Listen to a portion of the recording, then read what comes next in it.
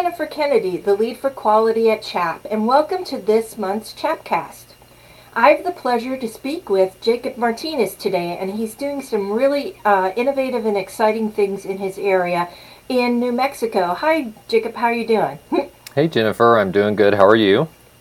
Great. So can you tell our listeners out in podcast land a little bit about yourself and your program? Sure. This is my first time to podcast land, so bear with me. You're doing great. So a little bit about myself. I've been in healthcare business development for 7 years now. I started in SNFs and then came over into home health. I'm originally from the western part of North Carolina, a very rural area as well. So rural healthcare seems to be where I find the most, how do I want to say it, not interest, but stake, because in some ways, having lived in a rural community, I know how it works and I know how hard it is in order to have access to healthcare. Right. And of course, like we were saying before the show started, I did a stint in the DC metro area as well, where there's lots of resources. And I left the DC metro area and went to Mexico for a couple of months on sabbatical and came to New Mexico. It's a long story that we won't get into here. So I work for Mountain Home Healthcare, which is a nonprofit home health care agency that provides home health, hospice, private duty nursing, private duty caregiving services, as well as now palliative care. We just launched the palliative care division in October during the pandemic, and after about a year of planning in the middle of the pandemic as well. So we're really excited to talk about that and to talk about too the challenges of being in Taos, New Mexico is really interesting. So New Mexico, geographically speaking, in square miles, 3 North Carolinas can fit in the state of New Mexico. Is that right? Yeah. North Carolina has 11 million people living there. We have a little over 2 million people living here. So the entire state almost is of a rural nature. And so we have a lot of challenges for folks accessing healthcare. If I were to be in a car accident, I would get shipped about 2.5 hours away to receive care right now. And then, of course, the demographic, poverty, and the age demographic, the median age is quite high in the state of New Mexico because lots of the younger generation move outside of the state to pursue opportunities or school, et cetera, et cetera, et cetera. So that's just a little brief overview. No, that's great. And I'm really excited to hear about your innovation. But before we go into that, I just wanted to let our listeners know that, Jacob, you're our first provider in our innovation series that we have started just recently, where we asked some providers just to say, hey, what have you done that's been really innovative in your area that has worked and has been sustainable? And I've talked to several really interesting people about what they've done, and I'm really happy that you're here with me today to talk about your innovation. So tell us about your innovation, Jacob. Yeah, I'm really excited that we're the first one to come on the show too, because it often feels like by where we are and being a small nonprofit, we're not a large corporation, we feel looked over a lot. So it's nice to know that we're doing something that's worth talking about. In New Mexico, in northern New Mexico specifically, anecdotally, there's no data to support this. We do know that the Hispanic and Latino population elect hospice less than the white population does, or what we call Anglos here. And we know that the indigenous population elects it even less than the Hispanic or Latino populations. And the white population, Caucasian population, Anglo population is the minority here.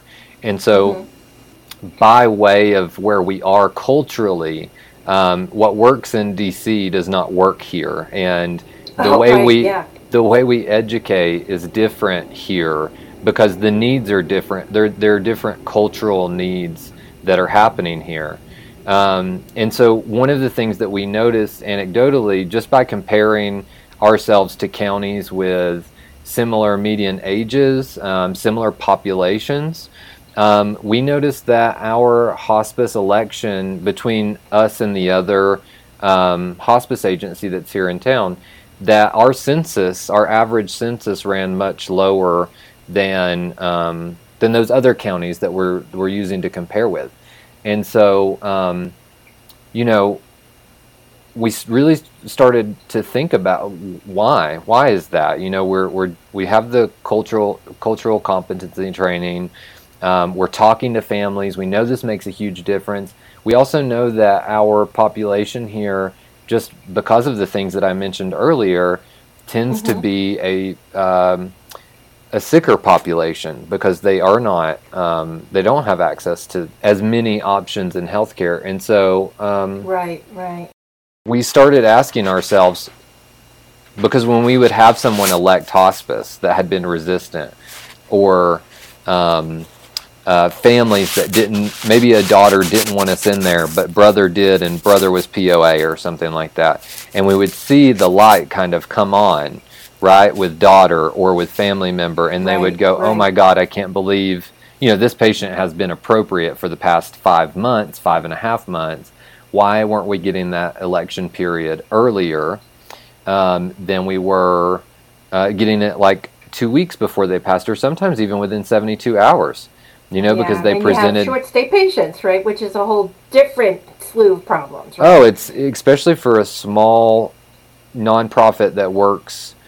It's harder and harder for small, just one area nonprofits. We don't have branch offices. We can't spread out our admin overhead over several counties or district offices. So we incur a lot of the costs, which makes it harder to operate. So when you have these 72-hour, thank God we were there to help in this crisis. But when you're looking at the finances of a 72-hour hospice patient, it's a red hospice patient. It's not in the black. And so if that's all you're doing, you don't have a hospice for very long. Right. And so we said, how do we educate people better? And one of the things that we did when we were doing some studies just with our referral sources, our PCPs, our hospitalists, SNFs, acute care rehabs, was the word hospice freaks people out. And that's something we do have a large immigrant population here, and that's something we had already been talking about because, especially from Latin America, the word auspicio means an institution, a facility that you're taken away from your family. So when you try to translate, if somebody's speaking Spanish to a patient and they say, your physician wants hospice and they use the word auspicio, well, that has this really sterile institution feeling to people that have migrated here from Latin America. So we've changed how we use the term in Spanish. So we were already thinking about some of this, and so they said, well, hospice scares people, and so we also said we know we're losing a lot of people that aren't ever going to elect hospice, but we know that they're going to the ER all the time. We know that they're staying in the hospital more frequently than they need to, and they're also going out without emotional or mental support through a terminal / life-limiting diagnosis, Right. And so we said, how do we take care of our population better? How do we take care of our community better? But our population doesn't respond well to hospice. And the other thing to do in that situation is palliative, because we can still help. They can still be seeking curative treatment. We kind of, by nature of being a nonprofit, we were able to procure grants, some large philanthropic donations for the program. And so we launched. We found a nurse practitioner that was really, had lots of experience in hospice. And so we launched the program with an NP and an LCSW, along with intermittent LPN services or chaplain services should they need those. And so our palliative program was kind of born at that point. I love that you said I didn't have any data to support, but you did, though. We you did almost like a mini environmental scan to really look at where the gaps of care were in your particular community, and figured out that hospice was a scary area of healthcare for your specific population, and you solved the problem here, and developed a community-based palliative care program, which I love that, because that's truly what community health is Right. really looking to see where the gaps are and being the provider that fills that gap. Well, Jacob, I love what you're doing, but I imagine this is so innovative for your area, but I imagine the implementation of a community-based palliative care program had some challenges. Could you talk to me a little bit about what those were? Yeah, we've had a lot of challenges. I think the biggest barrier has been, as a small nonprofit, in order to get into some of these more high-level trainings, it costs a great deal of money to send a team somewhere else. So not only do we have to pay for the admission price to go somewhere, Right. but I've got to pay for that nurse's time or that nurse practitioner's time. I've got to pay for the LCSW. I've got to pay their way to get there, and it just wasn't feasible for us. So luckily we have an outpatient clinic here, not here in Taos, but in Santa Fe, which is about an hour and a half south of us. And so they were wonderful. They got on different conference calls with us. We also, the PHS system, the Presbyterian Health System, also has an outpatient. And they've actually started, just a little south of us now, a home-based palliative care program as well. Oh, great. Yeah, That's so neat. we're doing a little bit of a domino effect here. The other thing is that for a home health hospice agency to break into a palliative care program, it's the billing structure. You're almost operating as if you're a primary care clinic or a primary care Right. physician. So there's different PTANs that are involved that we weren't necessarily aware of. We started before we even knew that we needed a PTAN. We're like going back and like fixing some of the billing stuff that we did.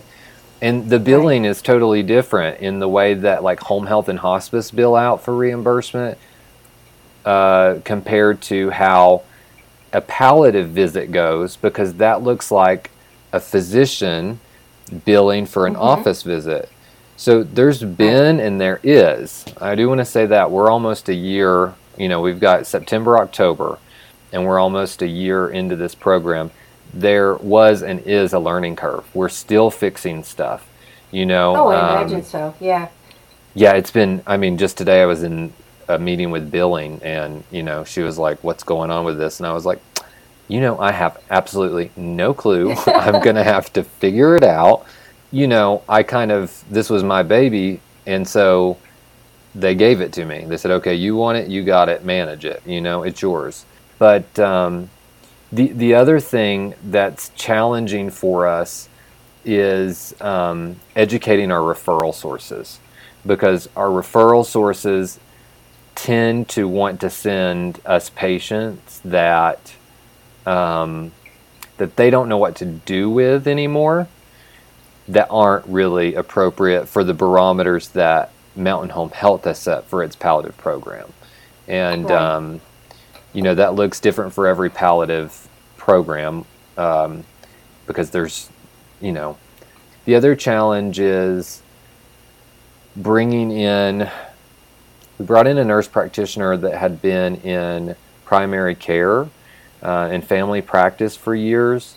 And because of our rural setting, I think it's been they're the only clinician provider. I'm not talking about nurses or PTs, but physician providers in our organization. And I think we were going to hire another one when we find somebody that kind of fits the bill for us, because I think them not having that collaboration with another practitioner has also been challenging for them, feeling like they're working in on an island, so to speak. Right. And that's something that we didn't expect. So I'm going to shift gears a little bit with us. I'm really impressed of what you've done, and I wanted to know how your program has impacted your quality, your quality bottom line, if you will, of your organization.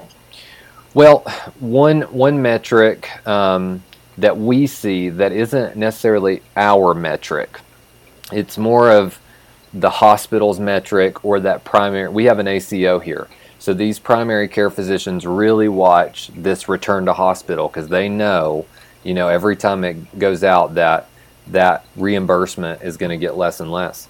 One thing we've seen is patients stabilize. We'll get the referral from the hospital or from the PCP. They're in the ER every month or every month and a half, and then they get on palliative, and now we may have got that down to okay, they're going to the ER. Now we only have how many months of data? 10 months of data. So now they're going every 4 months, And if we had a 24/7 on-call provider, could we, we don't have that yet. Could we affect that metric in a much larger way? Could we get that 4 months to 6 months? And then for folks that kind of come on to our home health division, because they can be doing home health, and we get that sometimes they'll be on home health simultaneous to their palliative admission, because they just came out of the hospital and they need both services. And so we've seen our top 5 DRGs that Medicare watches. We saw that. Now, we already had a great one. We have an incredible, and I will talk your ears off about how good we are. We have an incredible clinical product. So we were at about 7% return to hospital for those top 5 diagnoses. And we're down to 5% at this point. Now, oh, that's great. Is that correlated to palliative? I couldn't tell you off of 10 months of data and without digging further into that. But that's the only thing we've done different in the last 10 months is change and we know we're getting sicker patients too, because of the offset from pushing care off from the pandemic. There's so many exciting ways that you're going to be able, after a year's worth of data, to be able to slice and dice it and see what impact it might have on your other lines of business, hospice, home health, etc. So this is very, very exciting. And Jacob, I wanted to thank you for showcasing your innovation with CHAP today. I feel like you did it in such a thoughtful way to fill that gap in your community, and I want to thank you for doing that. Do you have any last words of wisdom for us? Our census has grown on hospice, and so is our length of stay. We're not seeing as many of those 72-hour turnaround things. And I think that's really important for hospice organizations that are struggling with those, that may be considering a palliative care program, to maybe offset some of that. We're seeing our hospice division has stabilized a great deal since enacting and launching the palliative program. I don't have any words of wisdom. I'm just really grateful for the opportunity to talk about palliative care, more importantly about Mountain Home Health Care, and to be speaking to you guys from New Mexico, which is a beautiful, beautiful state with the most amazing people, and I'm just so lucky that I get a part in taking care of them. So I appreciate your time. Thanks so much, Jacob. We appreciate you coming on the Chapcast. And thanks to all of you for taking time out of your day to plug into our podcast. And hopefully you're taking away something from this really innovative and rich conversation we've had with Jacob Martinez today. So thanks again to you all, and stay safe and well.